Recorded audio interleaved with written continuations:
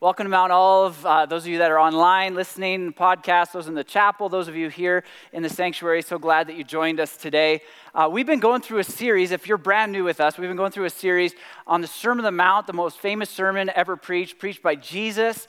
And we started this series back in January, which it's April. It's a long series. And I figured, given that it's such a long sermon Jesus spoke, that we'd take an intermission and do something a little different for the next couple weeks. And some of you are thinking, Elvin, some of your sermons need an intermission, right? Like a little popcorn and pop and maybe, an easy out the back door. But we're not doing any intermissions in my sermons ever, okay? So, but we're going to do one on the Sermon on the Mount. So over the next couple weeks, we're going to dive into a series we've titled Designer Series. And we're going to look at the topic of sexuality. Male and female. Now, as you know, over the last 20 years, the topic of sexuality has become heightened, and it's all over our culture. Our understanding as a culture of sexuality has shifted, expanded, changed, all of those things. And our world is changing very quickly as it relates to our understanding of gender and sexuality. In fact, some data that came out from Trans Youth Can shows that in 2004, there were some maybe 20 transgender teens that were referred to clinics and so on. As of 2016, it was nearly 1,100 transgender teens. And as you see the graph of what they put together, from 2014 to 2015 and from 2015 to 2016, the numbers doubled year after year. This is exponential growth as it relates to our wrestle and struggle as what it means to be bodies, sexed bodies, and the gender that we express ourselves in. Our world is changing quickly. And what used to be understood when it came to sexuality and gender, that there was male and female, just isn't the reality in our culture today. Today, gender is seen more as a spectrum, as something that's fluid and continues to change and you can experience and live into. It's quite a changing culture. And whether you think it's good, whether you think it's bad, or whether you think it's indifferent, I think we can probably agree that the world around us has changed a great deal over the last number of years. So over the next few weeks, we want to dive into this topic of sexuality. A couple things that haven't changed before we dive in. A couple things that haven't changed. Struggle has not changed. People have struggled with identifying their sexuality, their gender as their sex bodies for many, many years. This goes back to history. This isn't new. Although it's been heightened in our culture and our day-to-day, it goes back to ancient times. And so this isn't new. The internal struggle is not new. And so for those of you that maybe you feel that internal struggle, I just want to say that I want to say as your pastor or as a pastor who you're listening to, that I value you, that you are seen, that you are heard, and more importantly, that you have a heavenly Father. And you may not even agree with me that you have a heavenly Father, but I'm telling you, you have a heavenly Father who loves you. And in your internal struggle, where there is this dissonance and tension between your body and your biological sex and what you feel your gender is, that you are seen by your Heavenly Father and loved, and that you can struggle in His presence. In fact, there's room in the kingdom for you to struggle that out within community, within the church, but within the kingdom of God. But the struggle is not only internal. There's also an external struggle, and this continues. And what I refer to the external struggle, I mean there continues to be hate, misunderstanding, and discrimination for those who struggle with gender and sexuality. And so this is the external struggle, and we're going to talk about all of that in this series. Now, I do want to say this is a two-part series. If I had made it one message, you'd be here way too long and you'd be like voting for intermissions. And so I've put this over too, and so you have to come back next week. Today's going to be quite technical and a little less heartfelt as we navigate this discussion, but I encourage you, come back next week. Questions you still have, hopefully will be answered next week. So let's dive in. But before we do, a couple things I want to mention. First of all, this is a controversial topic. It is quite controversial, which means that there's a good chance you will disagree with me. And what I want to invite you in, I want to invite you into the dialogue that we have together. I plan and I will do my best to be both truthful as I see Scripture teaches, but also full of grace. And if you want to dive into the dialogue, I invite you to do that. But if you're here simply to, pick apart and twist words and use them against, then just shut it off, shut off the TV, go listen to someone else. I just want to encourage you to do that. This is a dialogue, something that we wrestle and struggle through together as a body. Secondly, I want to mention is I'm not an expert on this, which isn't a surprise to you because most every Sunday you realize I'm not the expert on that either. And so that's not a surprise to you, but what I want to say is there's a lot that goes into this conversation on sexuality, including theology, the study of God, including psychology, including biology, and I'm not an expert on all that, but I want to point you to a resource. It's on our website, tied to this series, and it's centerforfaith.com with Preston Sprinkle. Much of my research came from, was influenced by Preston and some of the work he's done, and he is just so filled, and his way he navigates this is so filled with grace and truth, and I want to just point you in that direction as well. And then thirdly, I want to say this: what you believe does not change your value. And I want you to hear this. If you believe something different than what I am going to portray, what I think Scripture tells us, and you're not a follower of Jesus yet, and you're like, I just don't believe what you believe, I want to tell you right now, your value is not tied to what you believe or think on this issue. That if you struggle with gender dysphoria, and that your value does not change. As I said earlier, you have a heavenly Father who sees you, and he loves you, and he knows you. The you that you're still trying to figure out who you really are. He knows you. So I just want to say your value does not change. Okay, so let's dive in. Well, to dive in, and this is going to be a biblical perspective of sexuality, okay? So to get a biblical perspective, to understand how do Christians navigate the shifting, sands of this whole sexuality movement, we're going to have to look at Scripture. Before we look at Scripture, though, I want to say this about God's Word, because God's Word never changes. And so here's the kind of background assumption I'm making as it comes to God's Word. That God's Word gets to inform us, we don't get to inform it.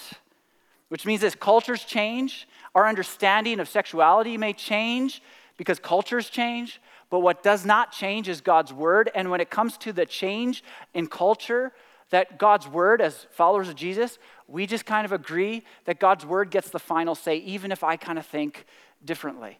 And already, we disagree, right? So we haven't even got to sexuality, and some of you are like, I don't agree with that, okay? But this is the perspective that I'm going to be teaching this from, okay? That God's Word gets to inform us rather than we get to inform God's Word. Okay, so if you have your Bibles, go to Genesis chapter 1, because to find out what Scripture teaches on sexuality, we have to go to the very beginning to how God created us, how God designed us. And you can read Genesis chapter 1, the entire chapter later, but Genesis chapter 1 is the creation account. And there's this interesting thing that happens. God creates the world, the universe. He creates it in 6 segments or 6 days.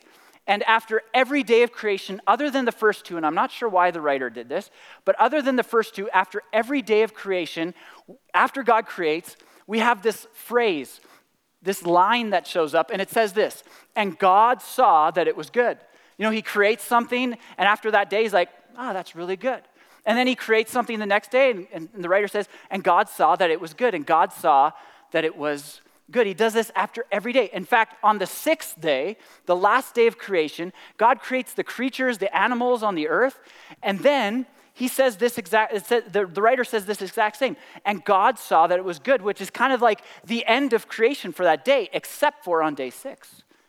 After God sees that it's good, he doesn't stop creating.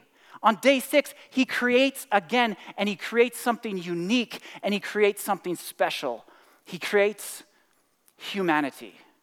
He creates us, in essence. And then the writer says this, and God saw all that he had made, and it was very good. I don't know if you caught the difference, but after every day of creation, it's good, it's good, it's good, it's good. And then all of a sudden after day 6, he creates animals. He's like, that's good. And then he keeps creating this unique, this new thing. And then he says, whoa, something's changed. Now it's not just good, it's very good. Now, why does he change this? Why does the author change this? Well, it could be 2 reasons, or maybe more than 2, but at least 2. One might be that God saw all that he made, right? It's like, the culmination of all of this. It's like, man, that was good, but we put it together. That is very good. Possibly that's what God is, the writer is referring to. But I think most probably it's actually something else. I think what God creates after he created the animals on day 6 and said it was good, that whatever he created, the humanity he created after that, is what took creation from good to very good. And the reason I think this actually comes partly from the Sermon on the Mount. Last week, Pastor Kenton, in Matthew chapter 6, Jesus talks about don't worry, and then Jesus talks about the birds in the air, and he says, are you not much more valuable than they? See, Jesus says, as humans, as humanity, there is something unique, something epic, something special about you. Think about that. Your heavenly Father says about you, there's something special. Out of all creation, it's like you're above it all. He looks at you and says that about you.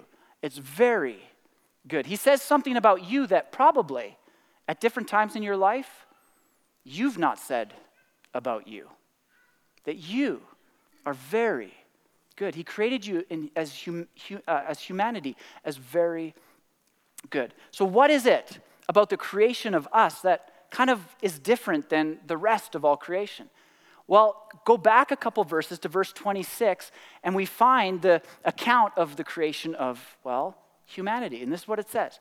Then God said, let us make mankind in our image, in our likeness. This is the other reason why we are different than all creation. This is the only time God says this.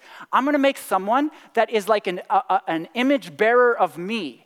I'm going to make someone who is in my likeness. Think about that. You are the image bearers of God himself. You're unique, you're special. Well, what does that mean? What does it mean to be an image bearers? How are we unique and how are we different? Well, to understand that, we kind of need to understand who God is, don't we? And there's a little hint at who God is right in this passage, and that is, then God said, let us in our, which is a little confusing because God is one being, right? He is in essence one. As Christians, we don't think we serve the gods. I mean, other faiths might have gods, but we serve God, one God. But when God says, I'm going to create, he uses a plural term, let us.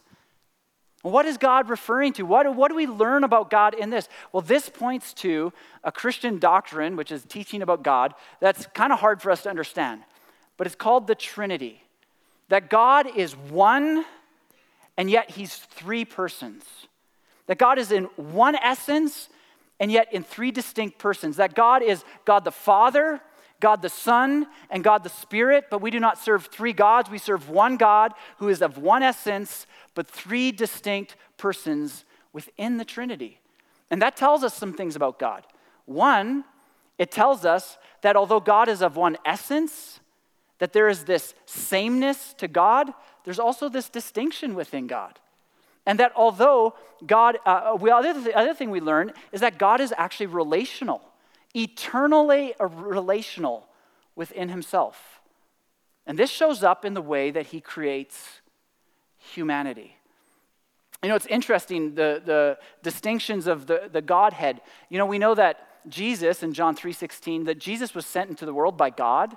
And so in that sense, he was subordinate to God, but completely equal in essence. We know, I think in John 14, that the Father, God the Father, and Jesus, God the Son, send God the Holy Spirit into the world, and we have the Spirit within us as followers of Jesus. And so the Spirit is subordinate to the Father and the Son. but completely equal. In essence, every member of the Trinity is God, fully God, and yet they're distinct. So what does this mean? So God said, let us make mankind in our image and our likeness. What does it mean to be made in the image of God? Well, immediately, the author says, here's one thing it means. He goes on and says, so, this is why, so that they may rule over the fish in the sea and the birds in the sky and over the livestock and all the wild animals and over the creatures that move along the ground. In essence, God is saying is, although there may be some similarities between animals and humans, humans are not animals. They have been created over animals in the likeness of God to rule over the earth. And men and women to co-rule together as male and female. So we see that we're different than the animals because we are created to rule, but how does this play out in, well, our sexuality? Well, that's where the author begins to go next, and he says this. So God created mankind in his own image. In the image of God, he created them. Male and female, he created them. You know, it's interesting. In Hebrew, the word mankind that we translate mankind is actually a singular noun. So it's better translated actually, so God created man, singular. And then the author does something strange. In the image of God, he created them. We go from singular to plural, and he did this the verse earlier, didn't he? So God, singular, said, let us make man in our image. And so there's this relation between how God is going to create humanity, one essence, just as God is one essence. And yet God is distinct in three persons as he creates humanity, one essence, one man, and yet two sexes, male and female. And I think this is significant in what it means for us to be the image bearers of God. That although we are one humanity as men and women, that we are distinct. And so we see, both in God and humanity who have been made in his image, that there is this sameness, yet otherness in both. And I think as we live out our sexuality and the sexuality of others, the implications of this is that to honor God and to honor his image bearers, which is others, we ought to honor the difference of what it means to be female and what it means to be male. That we should not, in that sense, blur the lines. That this is actually part of us representing the very image of God. And to blur would be to distort the image of God in us. We are called to co-rule together and represent God on this earth as male and female. Well, the scriptures in Genesis chapter 2 kind of works out how this male-female creation took place. And it's kind of interesting. So give me some time and let's kind of go through it. I think you'll find it interesting as well, because Genesis 1, we kind of like, he just did it. How did he do it? What is it? Why? How did it all work out? And I think it relates to this idea of sameness yet otherness that we see in Genesis 1. So flip the page over to Genesis chapter 2, verse 18, and it says this. The Lord God said, and this is him, how did this male-female thing happen? The Lord God said, it is not good for the man to be alone. I will make a helper suitable for him. So God has created man, not yet the woman, and God looks at the man and says, something's not good. And this is interesting. Because of all creation, this is the first and only time God says something's not good. And women like to point out that it's after he created the man. Men, I don't have an answer for that. I think we just got to suck it up, okay? So this is reality. He says it's not good. But the question is, what about the man was not good? And the author tells us something, right? He says it's not good because the man is alone. He's by himself. And what did we learn about God, the triune God? He is eternally in what? In relationship with himself. So it's not good for the man to be alone because the man alone actually doesn't represent the likeness or image of God. He falls short. He can't have relationship within himself. He's only one being. Now, God could have fixed this by simply creating another man. But it would have missed out on the image of God, which is not only relational, but there's this one essence with distinction. And so God does something a little bit different. He says, I'm going to make a helper suitable for him. And this is misunderstood all the time, because then God creates the woman and the woman's referred to as a helper, and we often think of helpers as like someone who's a servant or a slave, and so like the woman is supposed to serve the man. Not true at all. We are co-rulers together of the earth, and we are of one essence, equal in value. What does the author mean when he gets to helper? Let me ask this question. When is it that you need help? I'll tell you when I need help. A few years ago, I was doing some drywall, and I'm a pretty strong guy. I know you guys don't think that, but I'm a pretty strong guy. And so I'm hanging ceiling drywall, which is like 12-foot sheets of drywall. And I told you I'm a pretty strong guy, but I could not do it on my own. And some of you probably can, whatever. But I couldn't, right? So in that moment, here's the deal. As much as a guy, I don't want to admit it, I was insufficient. I couldn't do it. No matter how hard I tried, I needed help. And this is what I think the author's getting at. He's saying, not only does the man need someone who can be in relationship with him, but he is insufficient in himself to fully represent the image of God. So they start looking for someone. And we're told a few verses later, but for Adam, no suitable helper was found, right? They're like, all the animals, that you don't work, dog, man's best friend, not good enough, right?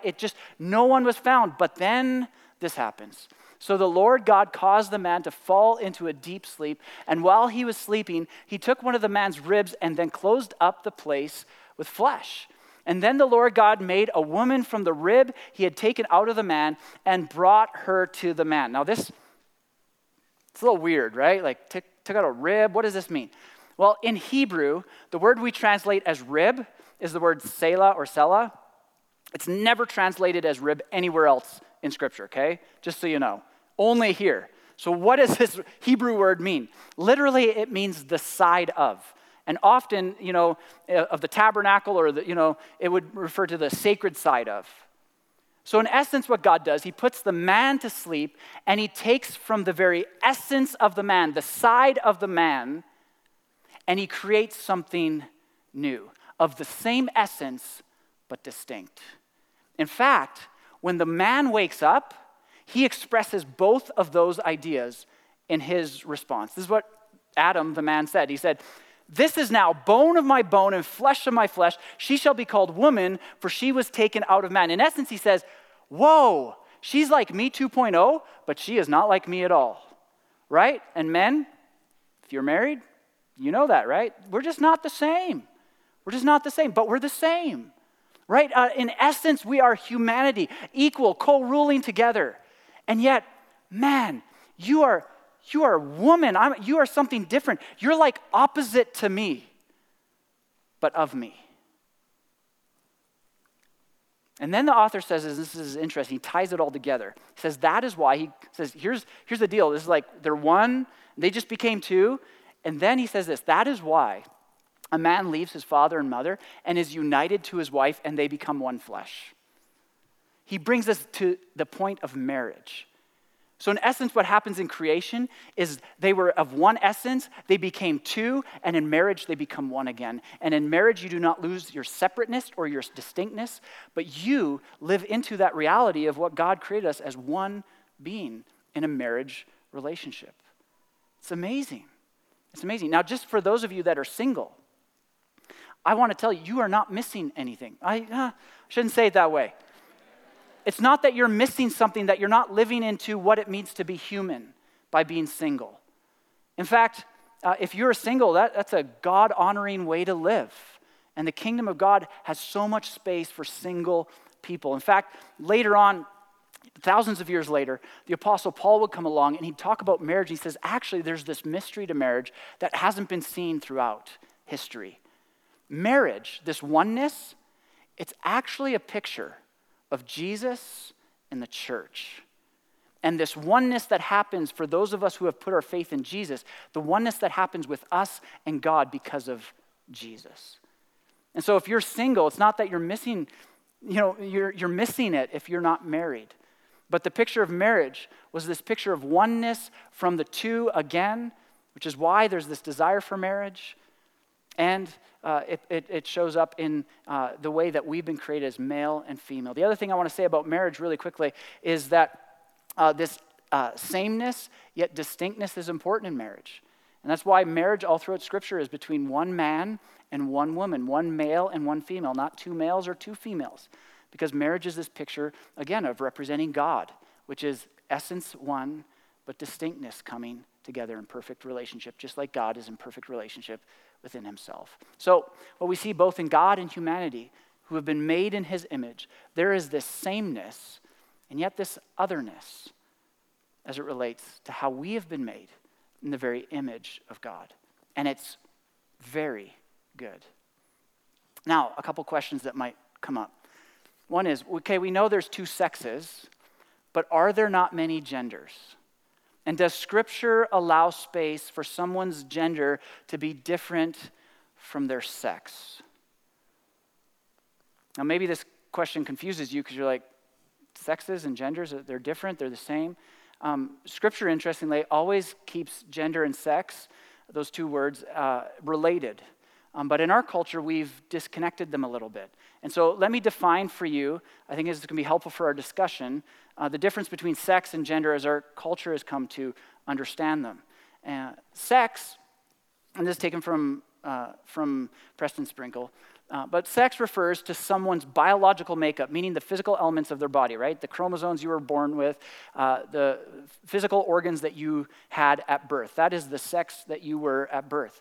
So how is gender different? Well, gender refers to your internal sense of self, the way you express yourself, or cultural expectations for what it means to be man or woman. So sex is the physical, biological things you were given, you didn't have a choice over. Gender, on the other hand, is the way that you express yourself and sometimes the way you internally feel about yourself. And sometimes, and we talked about this earlier, sometimes some of us experience incongruence or a disharmony between what our physical bodies are, our sexed bodies, and the gender that we feel we're most comfortable in. And I just want to say again, to those of you that struggle with this, with gender dysphoria, with gender confusion, and you feel like you're a man in a woman's body or a woman in a man's body, I want to acknowledge that is an extremely difficult journey, path to journey. And I can't imagine how difficult and isolated you have felt. And I just want to reaffirm, if that is a struggle for you, if you feel that dissonance, that your Heavenly Father loves you and there is room in the kingdom of God for you to struggle with that.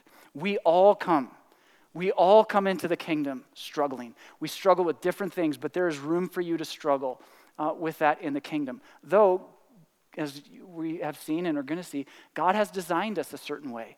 That doesn't take away your struggle. And we're going to talk more about that next week. So I want to invite you, please do come back next week as you struggle through that tension and that incongruence in your own life.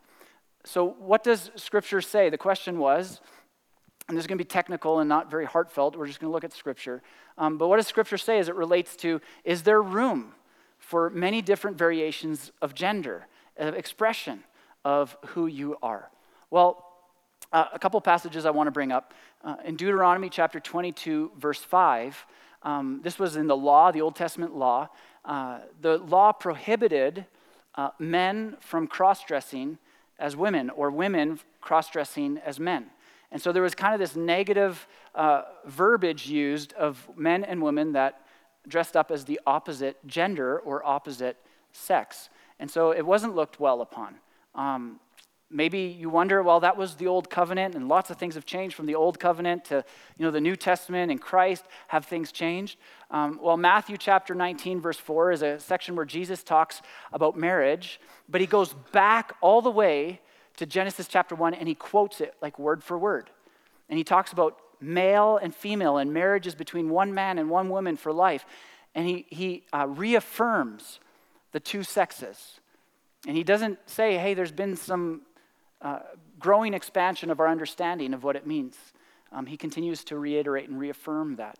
A number of years later, 20, 30 years later after Jesus, the Apostle Paul comes along in 1 Corinthians chapter 6, verse 9.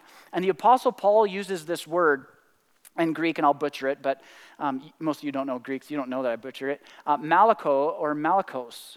And scholars agree that this word identified men who played the female role in a male-to-male sexual relationship. So if there was a homosexual male relationship, one of the males would play the female part in that sexual relationship. And Paul says, well, he speaks of it in negative terms. The word malako or malakos directly translated into English is the word effeminate or soft. But it refers to this person who would play the female role, kind of cross-gender lines. And specifically it means that. It can also kind of be a general statement for men that, or women that confuse gender boundaries and so on. And so the Apostle Paul speaks negatively about that again. And then later in Romans chapter 1, 26 and 27, the Apostle Paul talks about same-sex relationships between two men or two women. And again, he speaks of it in a negative sense, saying again that this doesn't line up with creation, that God made them male and female. And yes, there's this one essence piece that we are of the same, but there's this distinction of male and female, and we don't want to, according to Scripture, cross those boundaries or blur those lines. And so that's what Scripture speaks to on the negative side. Maybe some of you have the question, but aren't there some places in Scripture that it speaks positively or it affirms this idea of binary, like a binary genderqueer, neither male nor female affirmation of expressing your gender? Well, there's three areas I want to look at that have traditionally or sometimes been seen as affirming, and talk about those just so you have an understanding. There's eunuchs, there's angels, and then there's Galatians 3:28. And I'll deal with these quickly, separately. Regarding eunuchs, Matthew chapter 19:12, Jesus says this. He says, "For there are eunuchs who were born that way, and there are eunuchs who were made eunuchs by others, and then there are those who choose to live like eunuchs for the sake of the kingdom of heaven." Now, those that would say, hey, this is affirming genderqueer or a different kind of expression other than male or female, they would say, well, eunuchs didn't really fit into the male or female category because they were, males who didn't have the ability to reproduce. In Jewish thought, what made you a man, part of that, a big part of it, was your ability to reproduce. And if that part of your body had been damaged or didn't come out quite functioning right, that you weren't really a male. So there's kind of this other gender that's not male or female. Is Jesus affirming that? I don't think so. In essence, Jesus is saying there's eunuchs who were male, just don't have the ability to reproduce. And some of them, he said, were born that way. It means their organs weren't working right. But then he says some of them were made that way. They were castrated, right? They were males that just, someone did this thing to them. But then he says, and some of them choose to live this way. And this is important because this is what gets to what Jesus is getting at. See, the context of this passage is he's just talked about marriage. And then he talks about eunuchs. And he says some choose. Some were made that way. Some were by others. Some were born. But some choose to live as eunuchs, which in essence means they choose to live a single life. Eunuchs could not get married. No one would marry them. And they were kind of at the bottom of the social ladder. And in essence, what Jesus is saying to that culture, he's saying, listen, some of you think that maybe there's not room for you in the kingdom. There's room for you. And he's lifting up the importance of humanity outside of those who are simply married. Singleness is a viable option, an important option for those who live in the kingdom. Secondly, angels. What about angels? In Matthew chapter 22, verse 30, Jesus says, at the resurrection, people will neither marry nor be given in marriage. They will be like the angels in heaven. And those that say, hey, this is affirming, they would say, well, angels are sexless beings, and if we're going to be like the angels in heaven, then when we get to heaven, we're going to be sexless beings, and if the kingdom starts now, we should remove all sex and gender already to kind of live into this idea already. Is that what Jesus is getting at? Again, I think that would be a misunderstanding in my view. Just because there's not marriage in heaven doesn't mean that there's no sex or sex bodies in heaven, right? That male and female cease to exist in heaven. And if we go to the angels argument, all throughout Scripture, whenever angels show up, they always show up as males. And I think it would be a great error to think that when we all get to heaven, we're all going to be males. And so I think that's missing it as well. And so I think what Jesus is getting at here is not that gender or sex difference is being erased in the kingdom of God, in the kingdom of heaven. The third area is Galatians chapter 3, verse 28. And this is a verse the Apostle Paul wrote.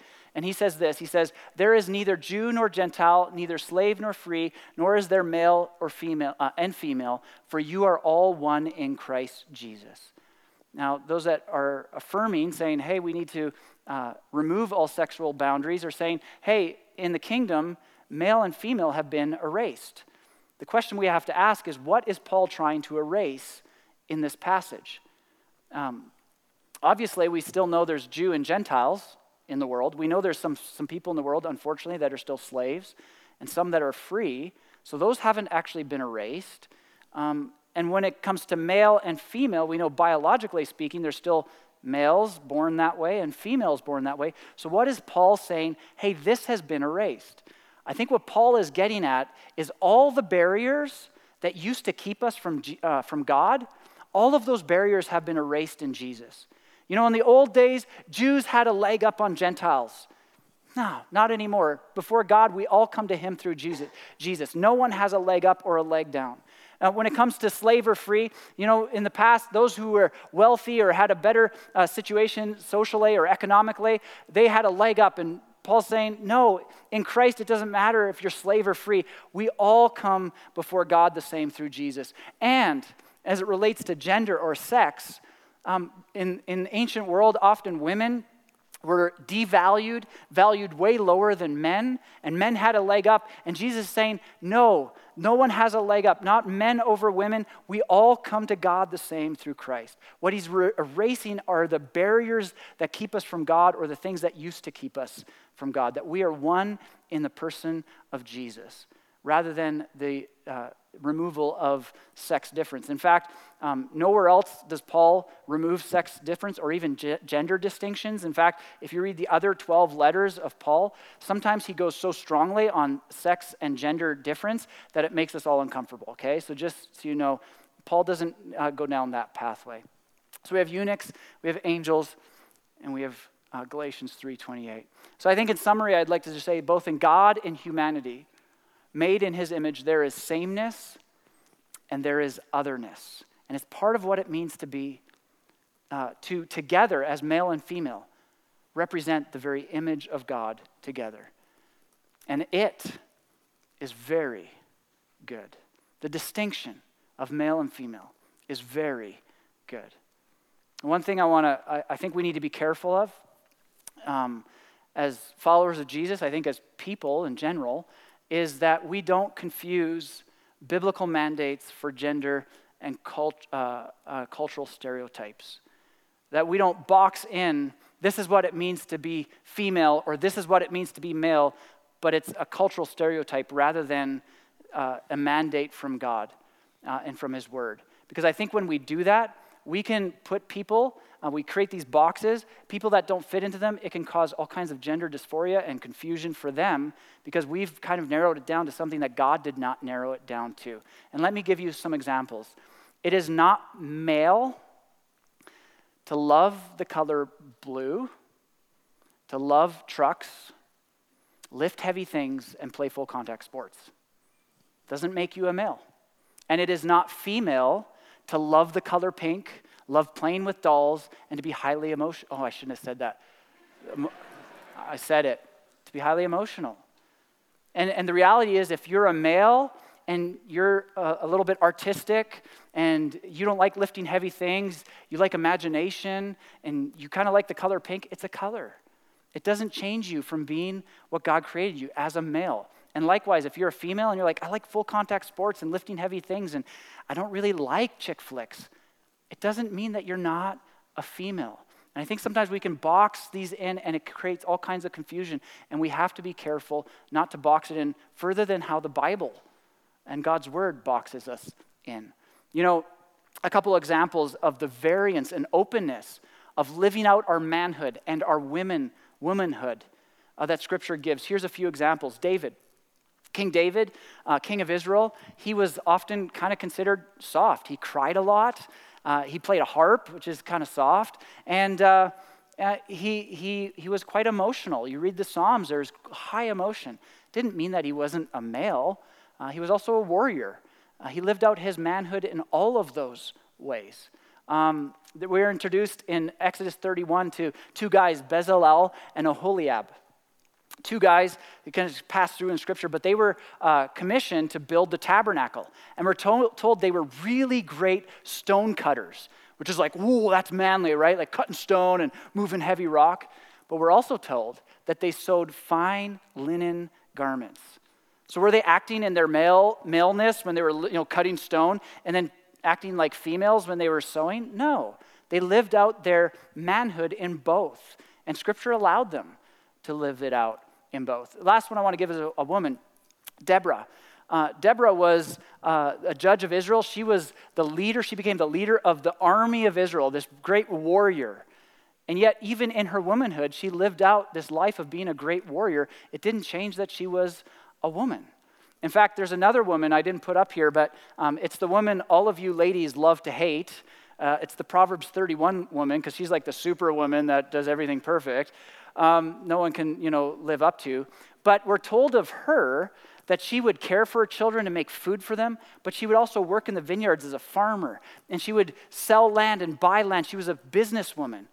It wasn't like she was living as a woman in one sense and then at the other times living as a man. No, the Scripture, God allowed women to live out their womanhood in both. And so I think there are some cultural nuances to what it means to be male and female. I think we have to wrestle with those, but I think we have to be careful not to box it too tightly. That does not represent Scripture itself. So in summary, both in God and humanity, made in his image, there is sameness, essence, oneness, and yet otherness, distinction. And as it relates to humanity, there is male and female, and it is good. Very good. And so what I want to leave with you is kind of a question for you to wrestle with. As you look at yourself, your body, your physical body, your sexed physical body, can you agree with God who made you that it's good? That it's very good? The psalmist says, I praise you, God, because I'm fearfully and wonderfully made. I'll tell you what, I think for many of us, we struggle to agree with the psalmist, and we struggle to agree with God. And I know for me, there's been a great struggle in my life in the way that God made me, the physical attributes he gave me. And so for some of us, we're mad at God because, God, why couldn't you have made me taller? God, why couldn't you have made me shorter? God, why couldn't you have made me with a faster metabolism? God, why couldn't you have made me with a slower metabolism? God, why couldn't you give me a different nose? Why couldn't you have made my hair different? And we look at God and we say, God, why couldn't you? And we have a hard time agreeing with God. God, the way you made me is good. And that doesn't compare to the struggle some of you face as it relates to your sexed body. And this is a big ask, to agree with God in the way he made you, in the sex body he gave you. God, you made me good.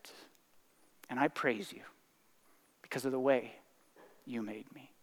So this week, as you consider you, can you agree with God that as who you've been made in humanity, in his image, that it's very good? In closing, I want to pray a prayer over you. And this was a prayer that was prayed over you already, but I want to pray it again because it's so significant. So I want to invite you to stand.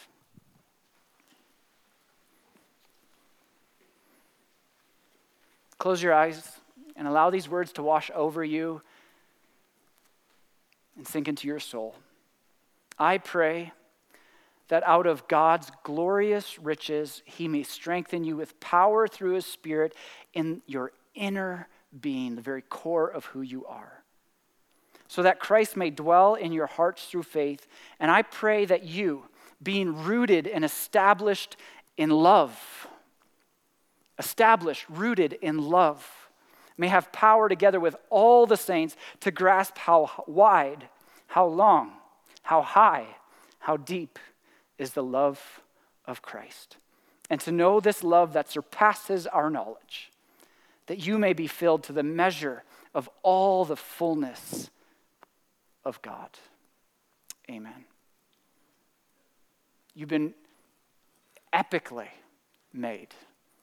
Go in that truth. You're dismissed.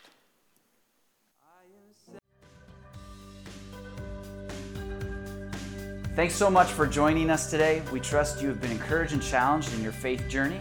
If you're desiring prayer, want more information on our church, want to partner with us, or be involved in any way, please go to our website at mountoliveefc.com. We'll see you next time.